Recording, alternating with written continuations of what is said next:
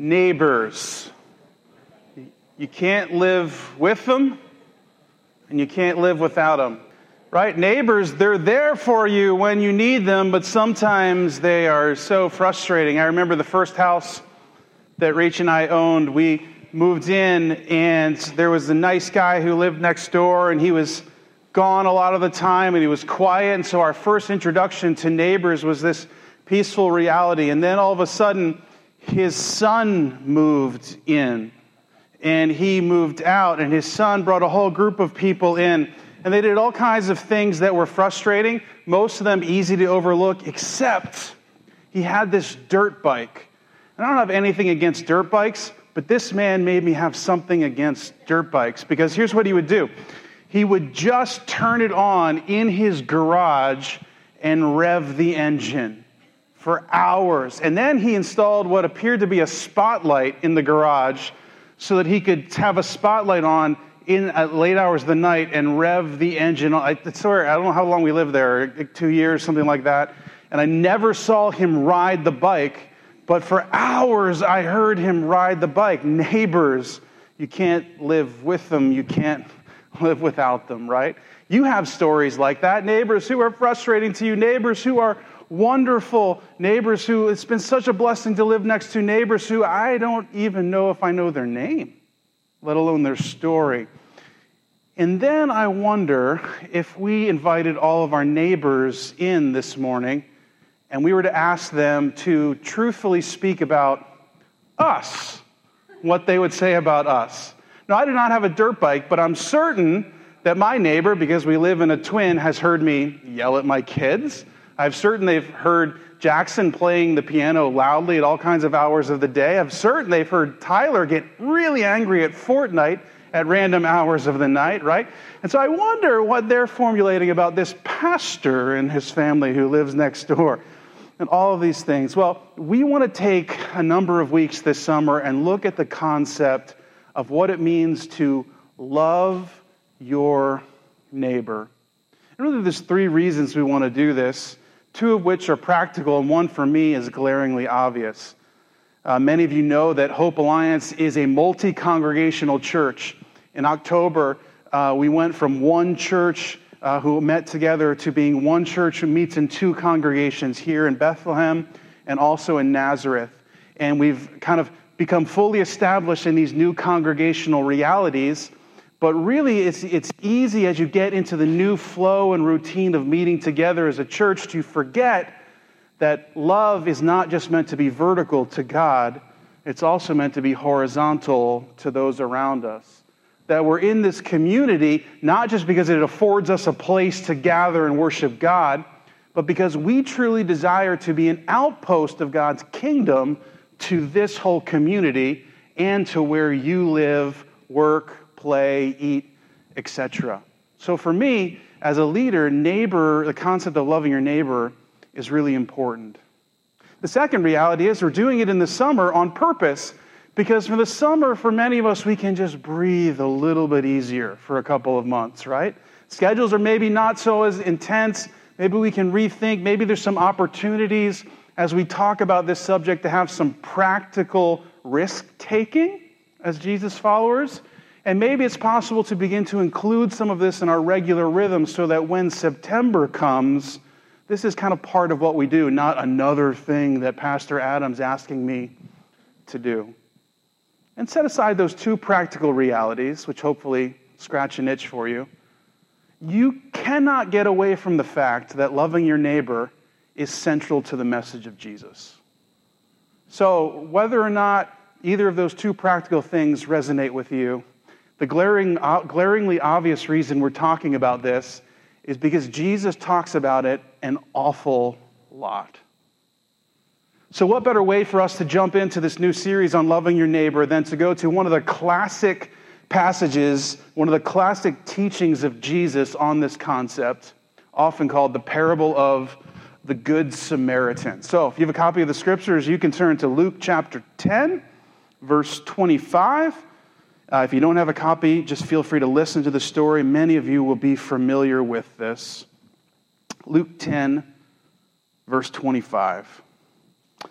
On one occasion, an expert in the law stood up to test Jesus. They were famous for doing this because they weren't sure that Jesus was quite orthodox, that he really believed the things he needed to believe, right? And he said, "Teacher, what must I do to inherit eternal life?" And Jesus said, "What is written in the law? How do you read it?" And he answered, "Love the Lord your God with all your heart, with all your soul, and with all your strength, and with all your mind. And love your neighbor as yourself." And Jesus said, "You have answered correctly. Do this, and you will live." But he wanted to justify himself, and so he asked Jesus, "And who is my neighbor?" We'll pause there. The story starts off with a lawyer asking questions. We have an idea in our society of what a lawyer is, but this lawyer is much different from what we perceive a lawyer to be. A lawyer in the days of Jesus was not necessarily someone who would argue in a court of law. This is someone who had devoted their life to understanding, probably memorizing, the law of God, the Mosaic covenant, the 10 Commandments, and all of the other things that come out in that book, which is the favorite of many of yours, Leviticus, right? You love that one. Everyone loves Leviticus. These men, that was their life. Leviticus was their life. They knew it. They knew it back and forth. They invented all kinds of series to follow it. So when we're talking about a lawyer, this is the kind of person we're talking about. Someone who would be steeped in religion and very intently trying to toe the religious line, as it were, in order to make sure that God was happy in receiving him. So it says that he asked Jesus, "Teacher, what do I have to do to inherit eternal life?" And he says, we're told that he does this to test Jesus. In other words, he probably knows the answer to this already. He just wants to see if Jesus knows the answer to this. And we've done this before, right? And so Jesus says to him, "Well, listen, you're a lawyer. You tell me. What does the law say? How did you read it?" And the man says, "Well, you should love God with everything." And he said, "And also love your neighbor as yourself." And Jesus affirms that. He says, "That's exactly right. It's a perfect summary of the law." He said, "If you do that, and you live." And so then the man asked him a follow-up question. "Okay, well, I need to know then who is my neighbor." Now, there could be a couple of reasons for this. Perhaps the test continues, right? Or perhaps Jesus passed the test, and now he's getting to the actual question that he wanted to ask, that he wants clarity on for himself. And so he says, "Who is my neighbor?" Now, before we go on to the rest of the story, we have to pause and think about this lawyer for a minute and think about the questions that he has asked. These questions are very self-centered. Think about them all. What must I do to have eternal life? Who is my neighbor? Everything is revolving in the realm of this particular person. And what I would suggest to you is they speak of a person who is pursuing a transactional relationship with God.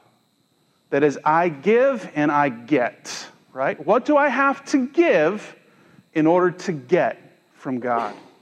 A very transactional relationship.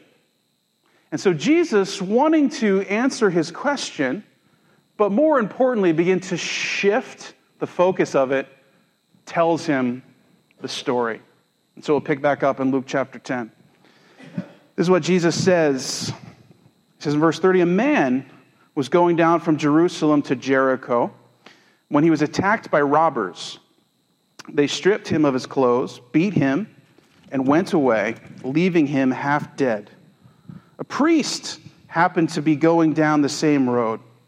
And when he saw the man, he passed by on the other side.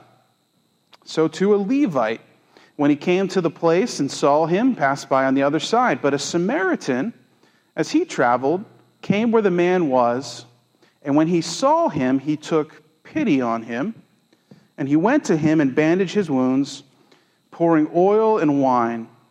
Then he put the man on his own donkey, brought him to an inn, and took care of him. The next day he took out 2 denarii, gave him to the innkeeper, Look after him, he said, and when I return, I will reimburse you for any extra expenses you may have. Which of these men do you think was a neighbor to the man who fell in the hands of the robbers? And the expert in the law replied, the one who had mercy on him. And Jesus said to him, go and do likewise. So Jesus answers the question with a story, classic Jesus, right? He tells the story, he says, a man was met by robbers on this passageway, this road, and this story would have made perfect sense to the people who were listening, the lawyer and others, because this road was known to be incredibly dangerous, had little nooks and curves where people would jump out and attack unsuspecting passersby, rob them, beat them, sometimes kill them, sometimes leave them for dead. Jesus brings up this scenario, which is incredibly plausible, and then he identifies three different people. He says there's a priest who comes by, and the priest passes on the other side of the road. And there's a Levite who comes by, and the Levite passes on the other side of the road. And then there is a Samaritan who comes by, and he chooses not to go to the other side, but to engage the man and to care for him. Many of you are familiar with this parts of the story. We won't belabor the point.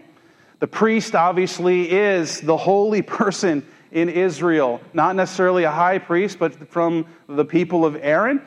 He is serving as a representative between God and man. He is a holy person, a mediator between God and man, who chooses not to engage the man in need. A Levite would be the next step down from a priest. He's kind of like the priestly intern. He's a person who helps out, who gets worship set up, who helps with the sacrifices, who does a lot of the temple realities. And so he comes by and he engages in the same way as the priest. And then Jesus, as if continually moving down this holiness ladder, all of a sudden jumps all the way to the bottom, right? Priest, Levite, who will be next? Samaritan? All the way at the bottom of the Jewish landscape. A Samaritan for a Jewish person in the days of Jesus was persona non grata, probably worse than a tax collector. For those of you who don't know the background of Samaritans, they were from the northern tribe of Israel. After the tribes in the Old Testament split, the northern tribe first fell into exile. The Assyrians came in and conquered it, and they took out many of the Jewish people into Assyria, and they brought in all kinds of Assyrian people into the north. Those who were left began to intermarry with the new Assyrians who came in, and they began to have their Jewish faith compromised with idols and all kinds of other things. They became known as Samaritans.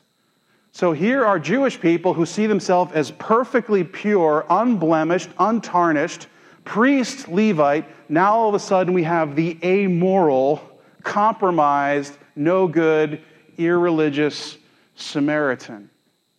And rather than moving away, he moves towards the man.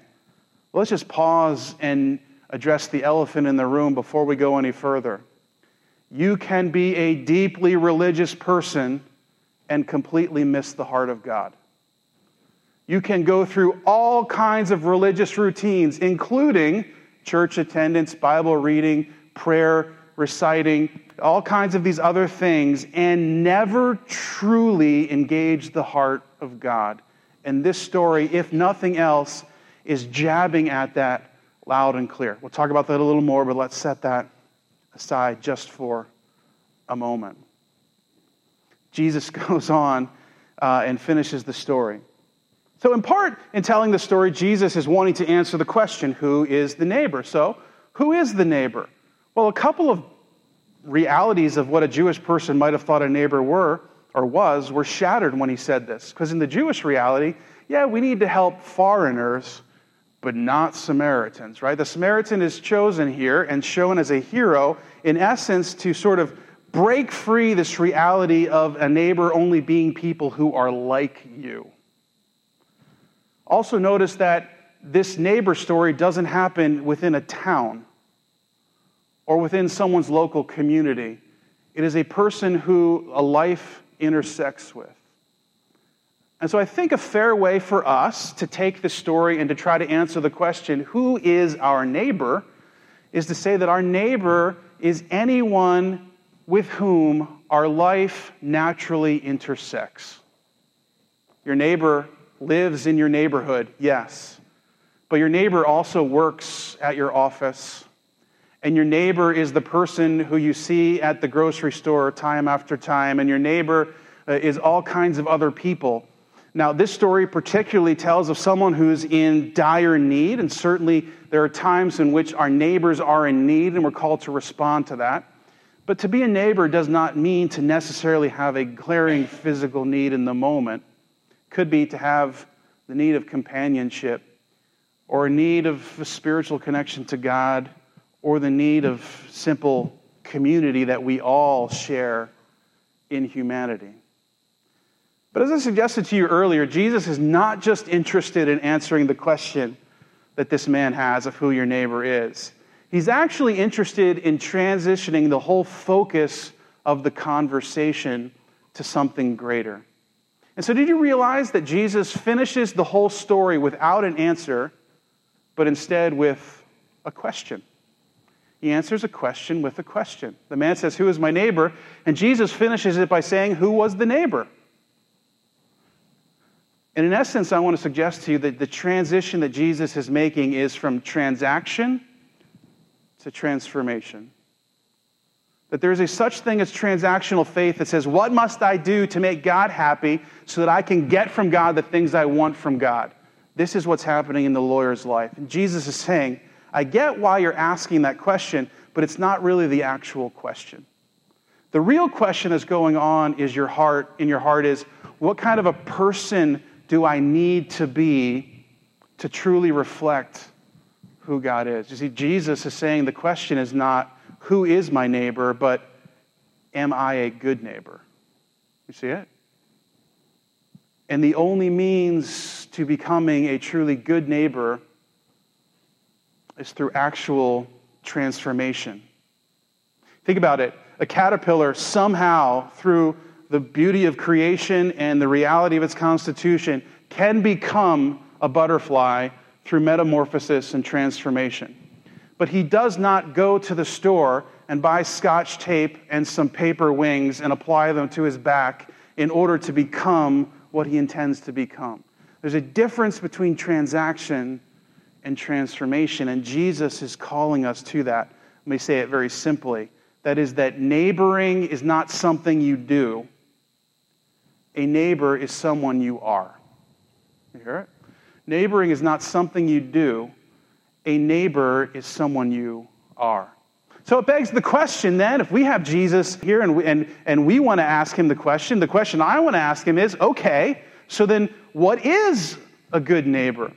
And Jesus in this story answers this question. He gives us two incredible answers to it. One is, here's what a neighbor is not, priest and Levite. Here's what a neighbor is, a Samaritan. What's fascinating to me is that the priest and Levite both have something happened in their mind, in their head, that leads them to move away from the man on the side of the road. Jesus says, a good neighbor is someone who does not move away from the neighbors around them. Now think about it for a minute with me. We won't spend lots of time here because over the next several weeks we will tease out some of these realities together. But there are a multitude of reasons why the priest and the Levite chose to move away from this man, and quite frankly, why you and I choose to move away from our neighbors with regularity. And almost all of them, if we listen to them, make logical sense. Because what Jesus is calling us to is, quite frankly, something countercultural. I think in some ways Jesus doesn't give us the why for these men, because the why is almost immeasurable and almost undefinable. Could be so many different things. Let's think about it for just a minute, right? The why could be some kind of social bias. For certain, Jesus is poking at this, right? It's why he chooses a Samaritan. Now, he doesn't say that the man who's hurt is a Samaritan, so there's not that differentiation. But by including a Samaritan in the story, Jesus is clearly poking at this reality of social bias, that at the end of the story, this Jewish holy person is going to have to say the Samaritan was right and the Jewish holy person wasn't. That's super hard. Why? Because we're not naturally good neighbors. All of us have social bias.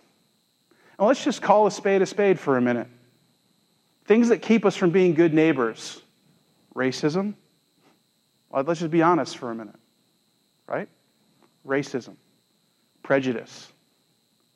A condescending view of others because of their appearance, social class, socioeconomic status, whatever you might have it. All of these things force us to cross over to the other side of the road a lot of the time. Or maybe it's not social bias for these men. Maybe it's just, quite frankly, a lack of urgency. Well, let's just be honest. Sometimes you see something and you say, well, it's not striking me right now, but someone is surely going to take care of that, right? I don't have to deal with that. Someone is going to come and take care of that. Or maybe it's not even that someone else is going to come and take care of it. Maybe there's just not really any priority to it in your life, and so you just move right on by. And for many of us, as we consider our neighbors who are not necessarily beaten and laying on the side of the road, but regular people just like us, there is a lack of urgency, and therefore a lack of intentionality in connecting to them. It moves us to the other side of the road. Jesus says this is not what a good neighbor is. Or let's get a little tougher here. Maybe the issue is that it might cost us something, right? It could cost us time. I hear you loud and clear. I speak the same language as you. We only have so much time in a day, let alone in our lives. And now we're saying you got to love neighbors too? Well, think about it for a minute. These priests could have been off to a great meeting. It could have been a great fundraising moment. These priests lived off the tithes of the people. Maybe they were eager to get home to their family. There was all kinds of time realities that could have moved them to the other side of the road. And for many of us, we're analyzing this is going to cost us time. And I just got to be honest with you from the get-go. Yes, it is going to cost you time. There's no two ways around that. Jesus says that will move you to the other side of the road. Or maybe it's going to cost you relationally, right? And some of us view it this, right? We have this much capacity for relationships. The thought of adding more into that is overwhelming. I get it. I'm right there with you, right? And so you're like, I would wave to this person, but if I wave to them, they might come over. And if they come over, they might talk to me. And if they talk to me, it could go on for some time. And if it goes on for some time, they might want to talk to me tomorrow. And a relationship might form from it. We think like this sometimes, right? Because there's relational cost. This idea that once you're in, you're in. And so we don't start because of what might come out of it. I remember my older sister Carla, has a deep and beautiful heart for kids who are disadvantaged in life and who have been wrongly treated, who are poor. And she works as a nurse, and she would oftentimes care for these children. And sometimes she would bring them to our family events. And I remember this kid, his name was Jaman. He was just an awesome kid.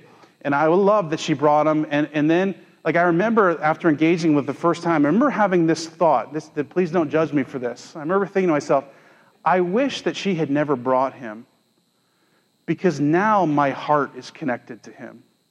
Now it matters to me all of the pain that he's going through. See, there's a relational connection. Once you're in, right? And for this man who stopped, when he was in, he was in. Or maybe there's a personal cost for you. Well, think about it for a minute. If this man was beaten and robbed in this place, and you pause to help him, there's a high likelihood that you are victim number 2. Or in the sinister world in which we live, and in which Jesus lived, oftentimes people would fake being the victim so that when someone would stop to help them, they could seize on them in that moment. And so we say, well, I don't know what could happen to me over there. I'm going to pass on the other side of the road. And for many of us, though we're not passing on the other side of the road of someone who's beaten and been robbed and disadvantaged, we are analyzing what the personal cost could be to us. Will we get taken advantage of?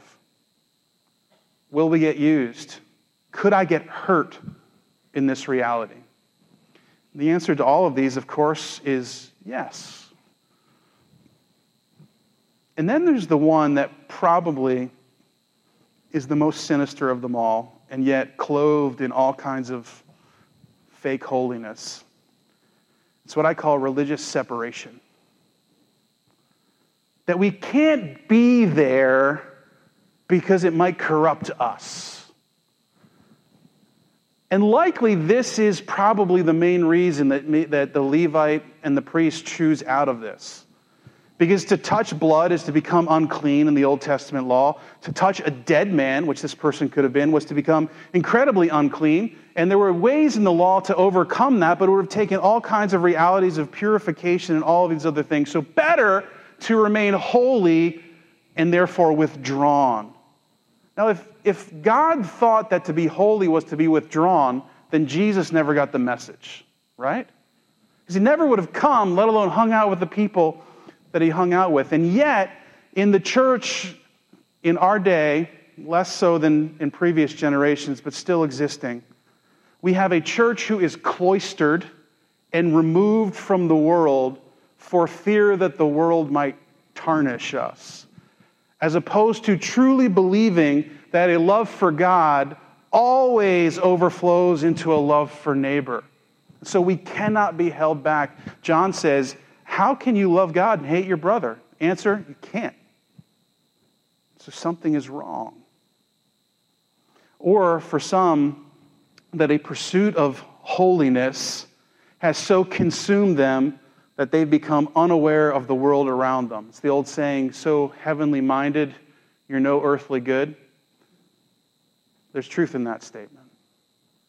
You can do 10 hours of Bible study every day. And you can read the Bible for forever. And you can pray for forever. And these are all wonderful things, but they are not the fullness of the life and the heart that God calls us to. But this morning, rather than dwelling on all of these things and teasing them out, we'll talk about them starting with time next week, because it's the big one, right? I want to get to the true crux of the answer of Jesus to how we become people who move towards our neighbors rather than moving away from them. Because whereas the priest and the Levite had something happen in their head, the Samaritan had something happen in his heart. See it? Jesus says the man took pity on him. This word pity is an interesting word. It's not necessarily a great one-to-one translation in the English language. Pity means you looked at him and think, oh, he's in such horrible shape. I have to do something about him. The word pity actually is a word that means moved in deep compassion. There's a Greek word, sphlenkta, and this is the verb of it. And it's the idea that you're so moved in the depth of your gut, because the Greeks, this is cool, I think, believed that your heart was in your gut, right? That's where your feelings were. And so the point is that it was deep in him. It was a guttural reaction for him, not something that he conjured up in his mind. And deep within him, he was moved towards it. And I think that there are two things that are inherent in this reality. That how do we have a guttural, heartfelt, compassionate, pitiful, loving move towards our neighbor? Two things have probably happened to this Samaritan. The first is there's been a transformation in his heart. I remember I said at the beginning, if for nothing else, the story tells us that you can go through the religious motions and not get at the heart of God. That is, that religion does not move us to have a heart for our neighbor. Religion in and of its own accord does not move us towards our neighbor. It moves us towards ourself, so that even when we attempt to love our neighbor, we're doing it for ourselves to, as the lawyer put it, justify ourselves. Moving towards the neighbor comes from a transformation that happened. See, these priests and Levites, in essence, were keeping the law and yet missing the very heart of the law. Many people think that the law in the Old Testament was either a set of harsh laws to prove that we were terrible people, or the bare minimum that you needed to do to just get into God's kingdom. And both of those realities of the law miss what God was doing with the Mosaic Law. The Mosaic Law was there to enculturate in the people of God grace and mercy and forgiveness and love. Why? Because God had dealt with them in that way. And if they began to live in the presence of God and live according to this culture of reality, they would be people who reflected God to the world. That's the purpose of the law. It's not to prove how terrible we are. Now, the law proved how bad we were at it, right? It did that, had that effect on it. And so what we find is that we need transformation deep within us. We just finished studying 2 Samuel, and you remember that David, after his great sin with Bathsheba, came to the same conclusion. I can go through all the religious motions, but unless God creates in me a new heart, I'm helpless. And God himself, through the prophets, would even say things like, you know what, Israel? I hate your sacrifices. We've talked about this before. This is confusing to us because God told them to do the sacrifices. So it is not the sacrifices themselves, but it is the heart and the motivation in which they are engaging them. As with David and the prophets, he says, God prefers a broken heart of love for God that leads to love for others. That a vertical love is always connected to a horizontal love. And probably, though I can't prove this, this Samaritan has been closely affected by a scenario just like this at some other time in his life. There's really no other reason to engage in something like this. The priest and the Levite probably had never been beaten up, probably never robbed, maybe never saw it before, easy to pass on the other side of the road. But the Samaritan had probably been the recipient of some harsh treatment in his life. And because of the way he had been treated and received with grace or mercy at some other point in his life, was able then to respond in a similar way. And so, if the question before us is not just who is my neighbor, but am I a good neighbor? If the answer is, well, of your own accord, probably not. You need a transformed heart and personal experience with this reality. Then there is only one means by which we can truly be transformed. And he's the one telling the story. It's Jesus. See, the parable of the Good Samaritan at the end of the day is not to say, now go be a good Samaritan. The parable of the Good Samaritan is meant for us to say, who would do that? We don't know anyone like that.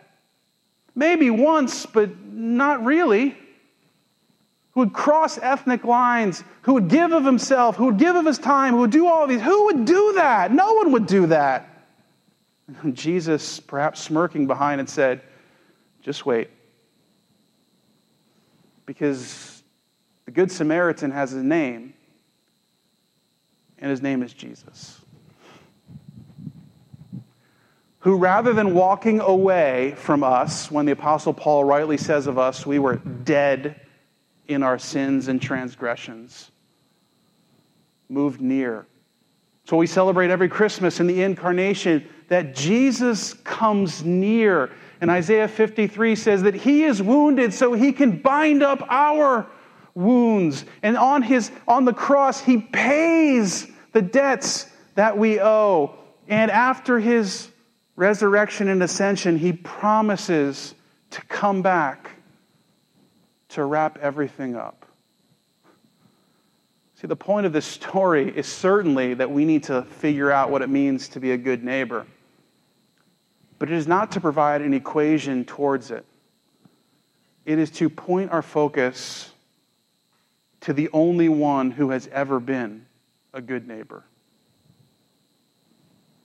Jesus is the neighbor that we need.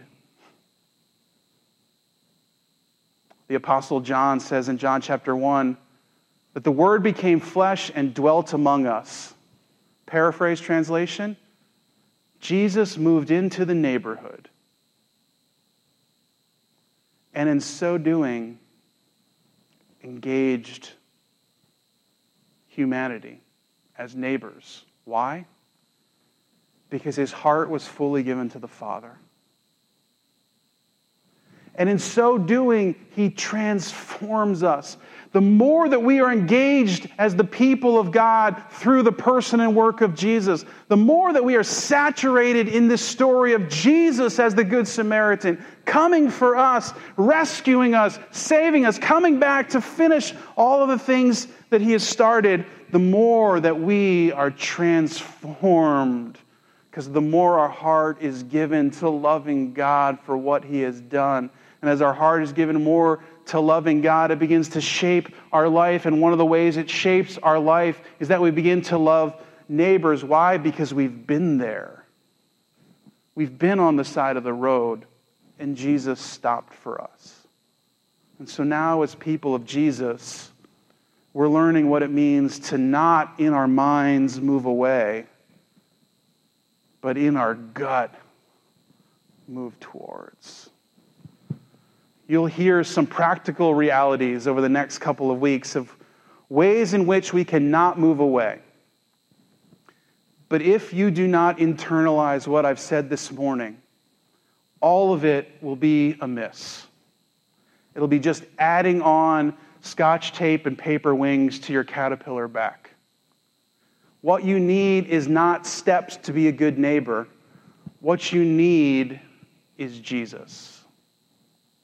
And the good news this morning that replaces any good advice I can give you is that Jesus is here. The resurrected Jesus and his Spirit who embodies and empowers you is transforming you into the people that God calls you to be. Who would stop? Who would overcome social bias? Who would have an urgency to engage? Who would analyze all the costs and still go for it? Who would be moved by a heart expressed in religion to engage others rather than separated by a false holiness?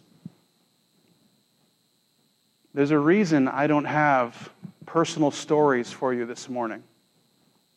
Because there is only one story. And it is Jesus. But the more his story becomes yours, the more he lives that story through you to the world around you. Who is your neighbor? Anyone with whom your life naturally intersects. But that's not the real point. The real point is, are you a good neighbor? And the answer, if you're being honest, is probably not really. And so there is only one practical application. Don't go home today and wave to the person across the street. We might talk about that next Sunday. Go home today and get on your knees and worship the one who stopped for you. Can I pray with you?